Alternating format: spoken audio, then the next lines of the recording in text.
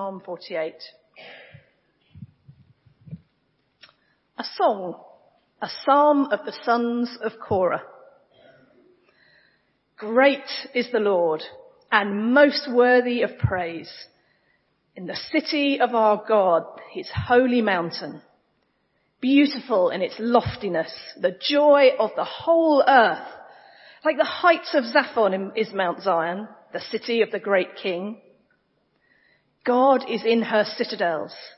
He has shown himself to be her fortress. When kings joined forces, when they advanced together, they saw her and were astounded. They fled in terror. Trembling seized them there, pain like that of a woman in labour. You destroyed them like ships of Tarshish, shattered by an east wind. As we have heard, so we have seen. In the city of the Lord Almighty, in the city of our God, God makes her secure forever. Within your temple, O God, we meditate on your unfailing love. Like your name, O God, your praise reaches to the ends of the earth.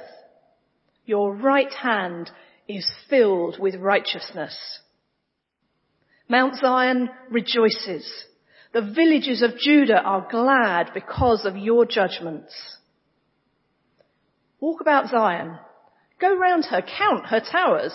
Consider well her ramparts, view her citadels, that you may tell of them to the next generation. For this God is our God forever and ever. He will be our guide, even to the end. We're going to continue in God's Word, looking at Hebrews chapter 12, which you can find on page 1211. Hebrews 12, starting at verse 18. You have not come to a mountain that can be touched and that's burning with fire, to darkness, gloom and storm, to a trumpet blast, or to such a voice speaking words that those who heard it begged that no further word be spoken to them, because they could not bear what was commanded. If even an animal touches the mountain, it must be stoned to death. The sight was so terrifying that Moses said, I am trembling with fear. But you have come to Mount Zion, to the city of the living God, the heavenly Jerusalem. You have come to thousands upon thousands of angels in joyful assembly, to the church of the firstborn, whose names are written in heaven. You have come to God, the judge of all, to the spirits of the righteous made perfect, to Jesus, the mediator of a new covenant, and to the sprinkled blood that speaks a better word than the blood of Abel. See to it that you do not refuse him who speaks.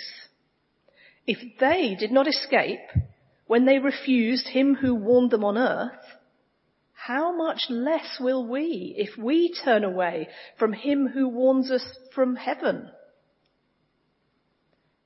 At that time, his voice shook the earth.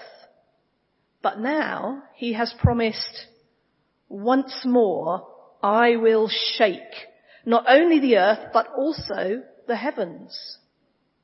The words once more indicate the removing of what can be shaken, that is, created things, so that what cannot be shaken may remain.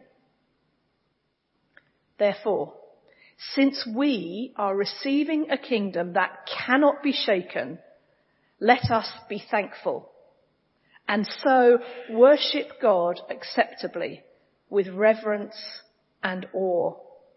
For our God is a consuming fire. Brilliant. Thanks, Catherine. Exciting stuff there from Hebrews. We'll get to that a little bit later. We're going to be looking tonight at what it means to be people of a heavenly city. Lots of references to city in our psalm today, and that in Hebrews 12. But people of a heavenly city. My favourite city is Edinburgh. It's where I went to university. It's a beautiful place. I'm filled with culture and history, and I love it. It's a beautiful, beautiful place. London doesn't rank that highly up for me, but it is still a great city. Here's a scene from London. Does anybody recognise this picture? A little clue, top left, in July 2005. Anybody remember what happened then? Yeah, I'm hearing out there. It's the Olympics. It's the day when London was chosen to host the Olympics that happened in 2012. It's a long time ago. I was about 13 or 14. I can remember the day when it was announced and I was in school. I was like, wow, this is incredible. And I'm pretty sure that's the one time in my lifetime it's going to be in the UK. I may be wrong. But I was also so thrilled that I got to go to the Olympics itself. I went and watched handball. Has anybody heard of handball? What a weird niche sport. But it is incredible. It's exhilarating, astonishing. I'd love to play it, but it also looks quite painful. Anyway, this moment is an incredible moment because the people of this city suddenly realize that they're going to be hosting the biggest sporting event in the whole world. And it's suddenly a realization of, oh wow, it's us. It's going to happen in this city. We're a part of it. Wow, wow, wow.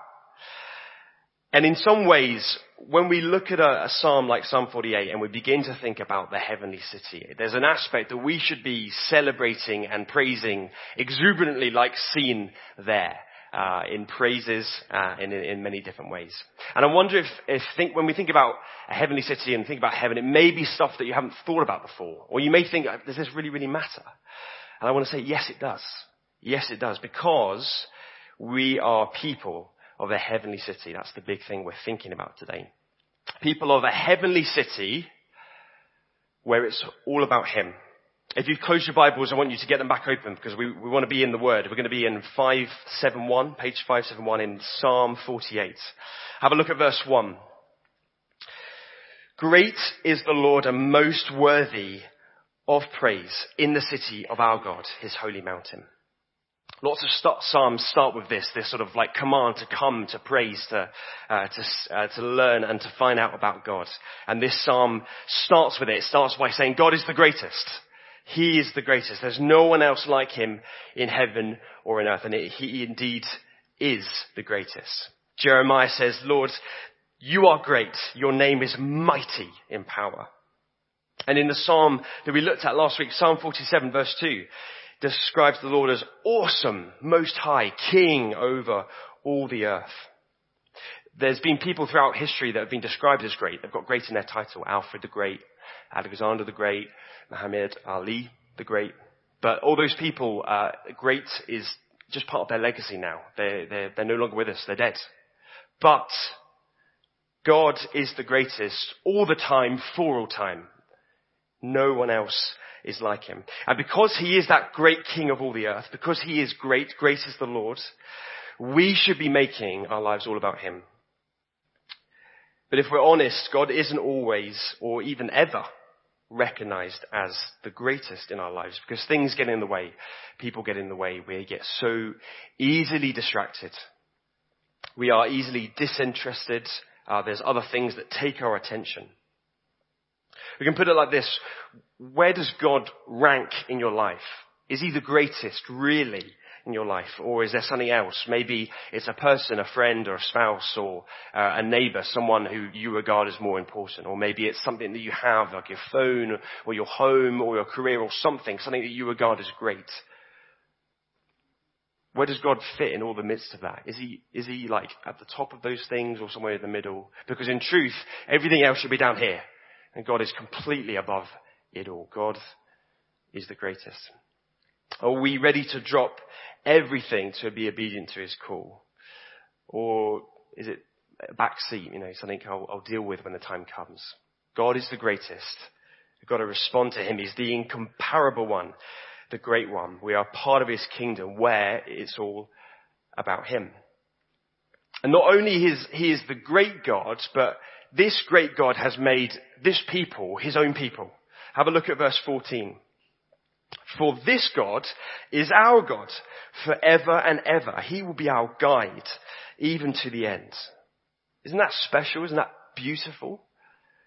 You know, we're not the subject in that sentence. We're not like, God is ours, you know, but actually, or God belongs to us. But, you know, it's saying here that actually, God, this people, it's your people.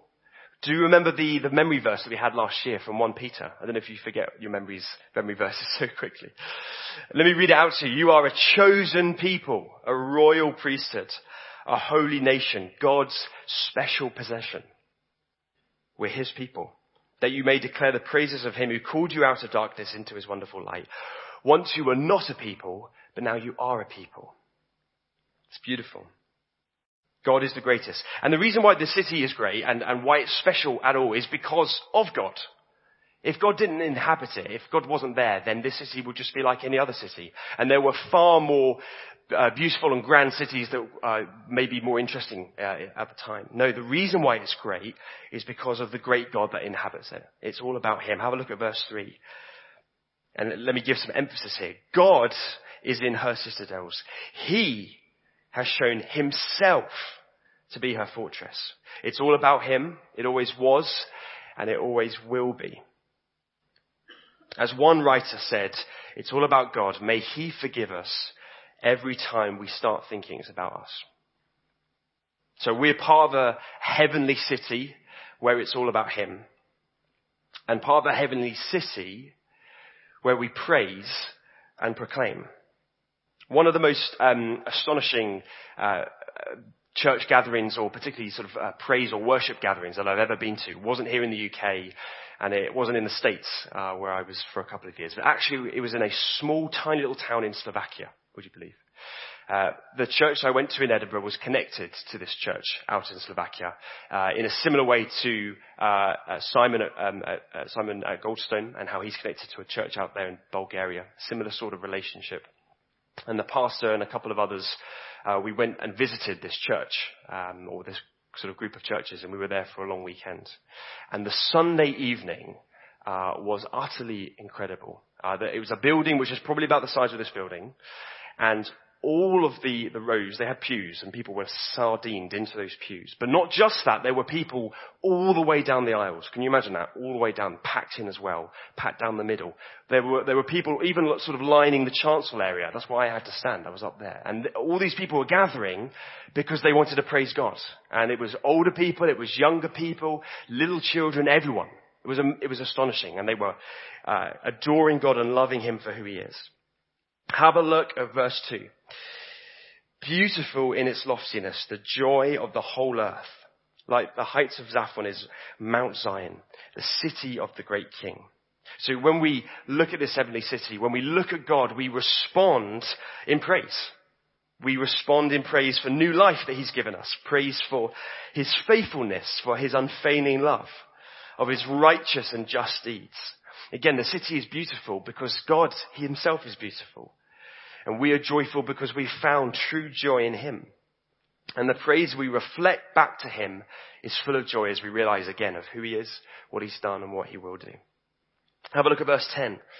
Like your name, O God, your praise reaches to the end of the earth. Sometimes, I don't know if you feel it, we can be a little bit isolated in our thinking. We're thinking, we're just a small little community gathered here, we're doing church.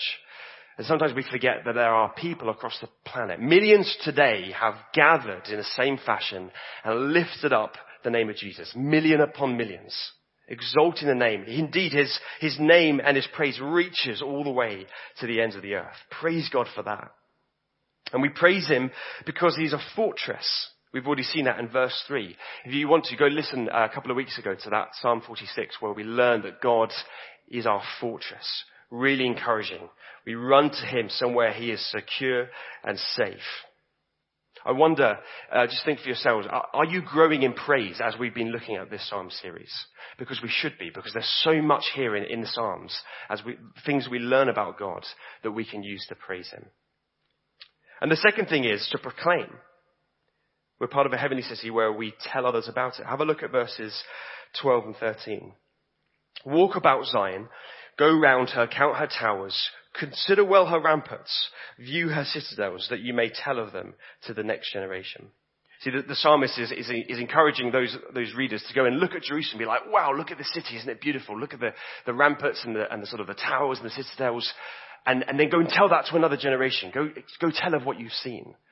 And that's the same what we do as well. And I think there's two ways that we can do the same thing where we're marveling.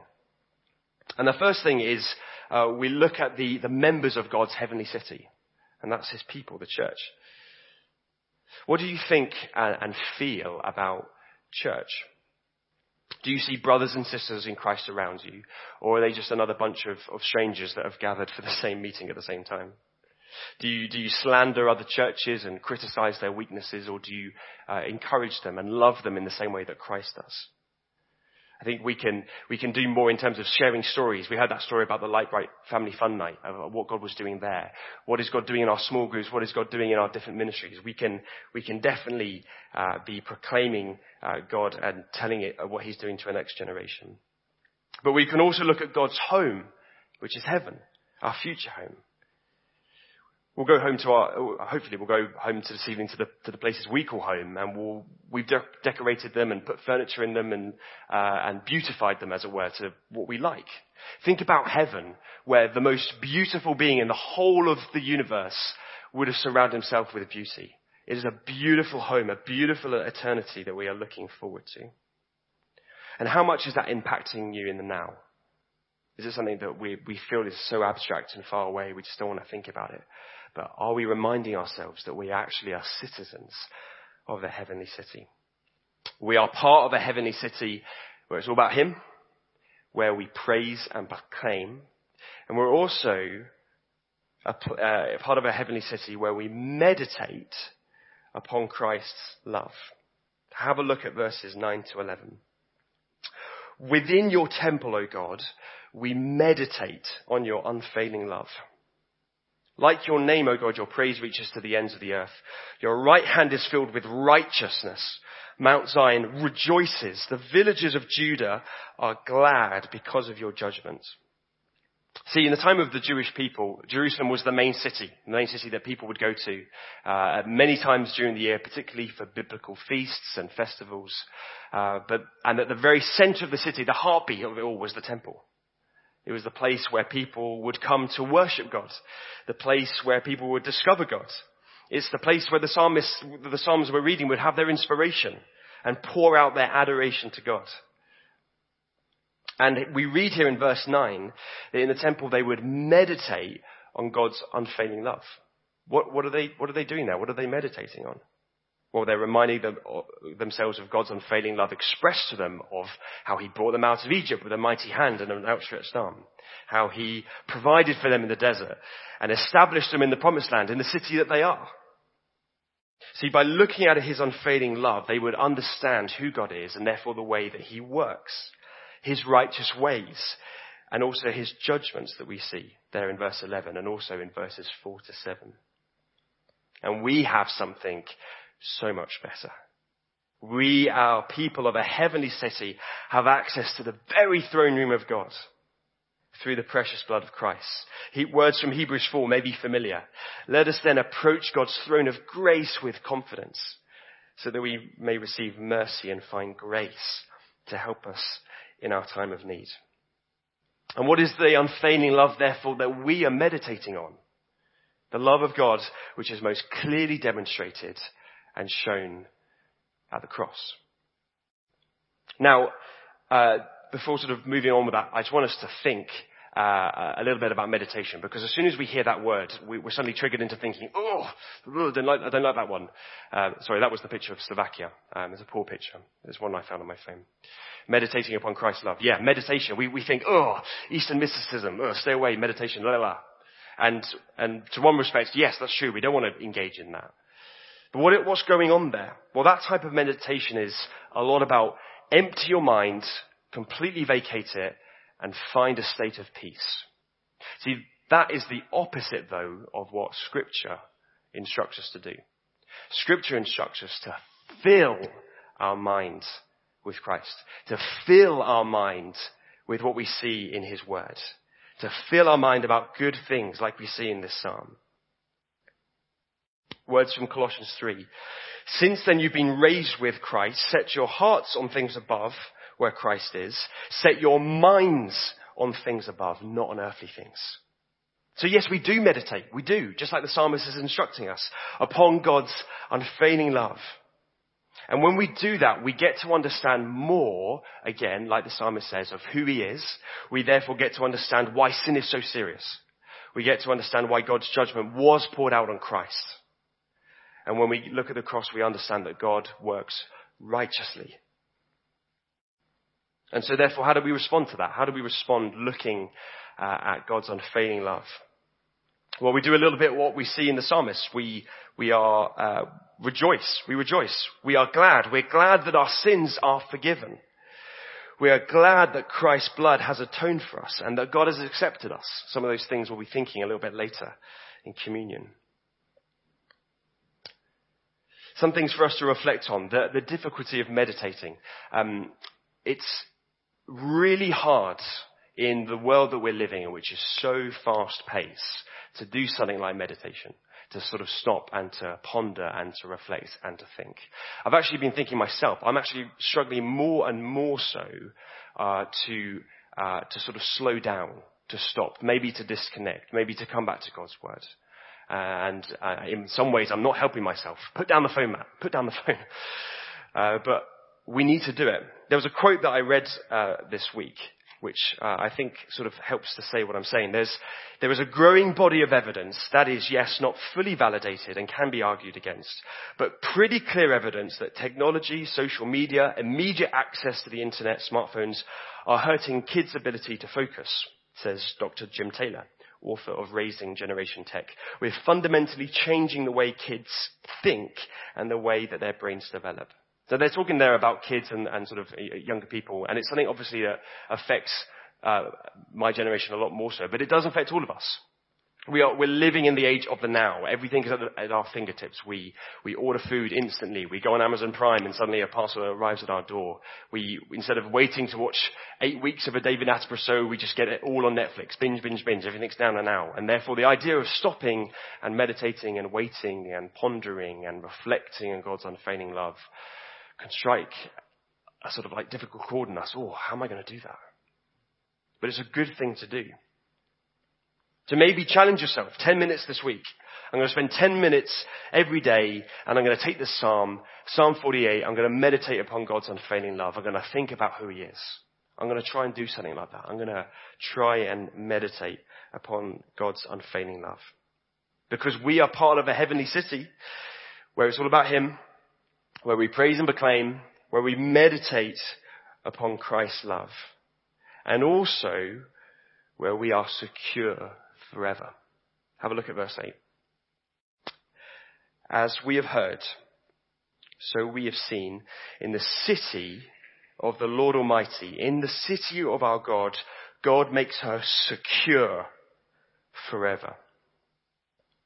I want you to imagine that you are a Jewish man or a Jewish woman and you're reading this psalm, but you're reading this psalm at the time of the destruction of Jerusalem at the hand of the Babylonians. Doesn't matter whether the psalm was written before or after, but just think, locking now and think, you're reading the psalm, but Jerusalem's a rubble. So you read it and you read things like, walk about Zion, go round her, count her towers, consider well her ramparts, view her citadels. Just a pile of rubble. Okay. God has shown himself to be her fortress. It's destroyed. I'm not really connecting to the psalm. God makes her secure forever. I can't see it. It's been destroyed. You see, the problem is that though buildings may be stunning and beautiful, and they may be fortresses, like castles like here in the UK, like Jerusalem was for a time, they don't last. Eventually they will crumble. They will fade away. We may even just get bored of them. The tallest building in the world is currently the Burj Khalifa out in the Middle East. And it's very, very tall. I haven't seen it. It'd be fun to see one day. But the problem is that it's only the tallest building right now. In maybe the next couple of years, there's a rumored tower that's going to be built, which is going to be 1 kilometer high. Whoa, so tall.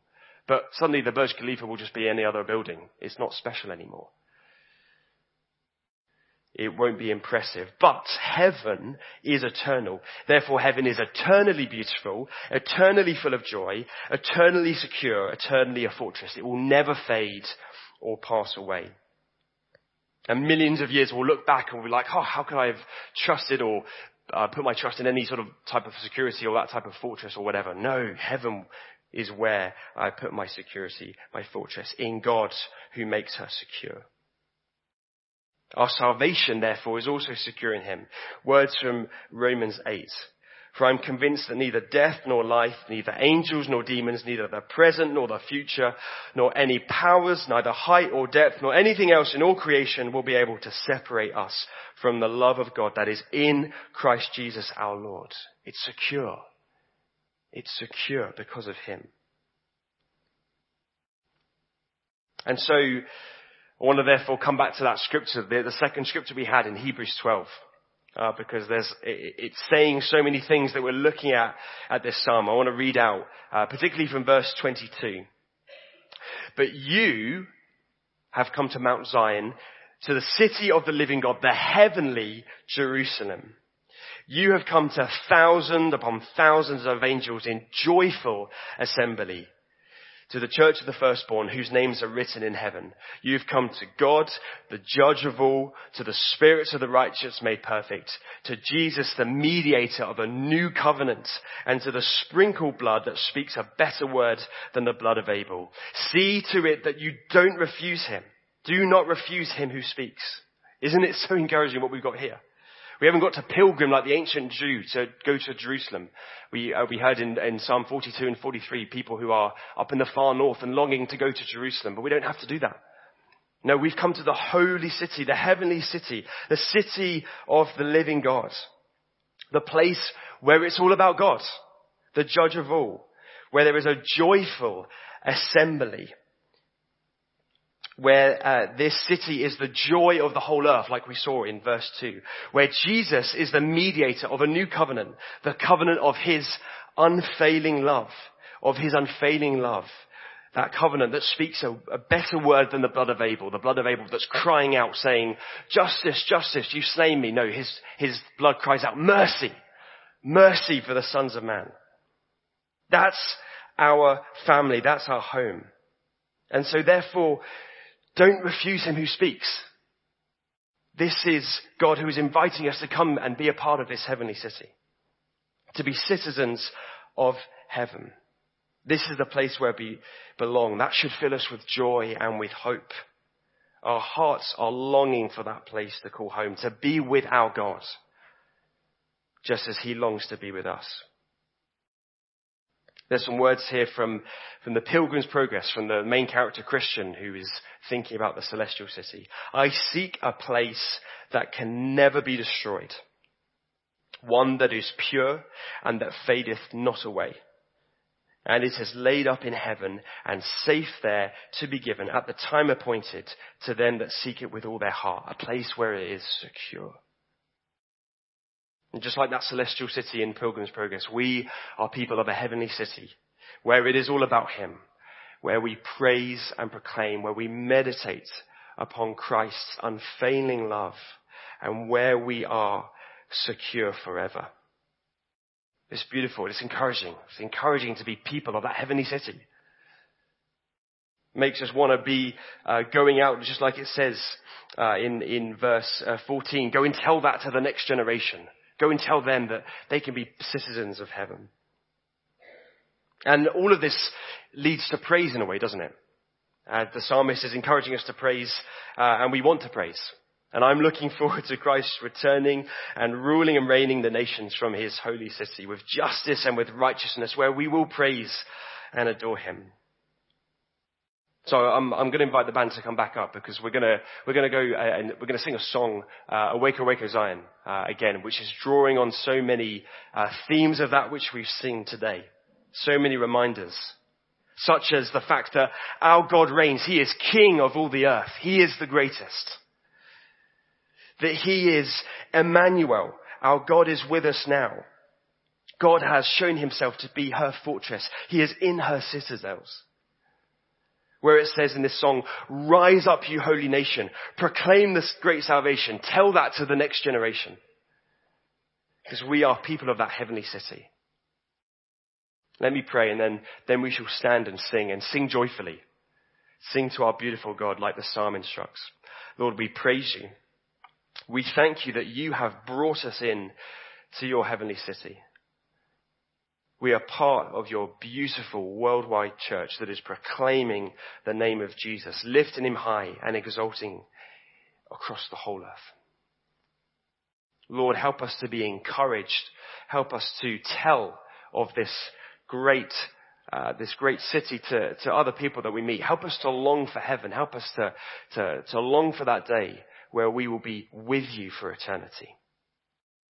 In the name of Jesus, amen.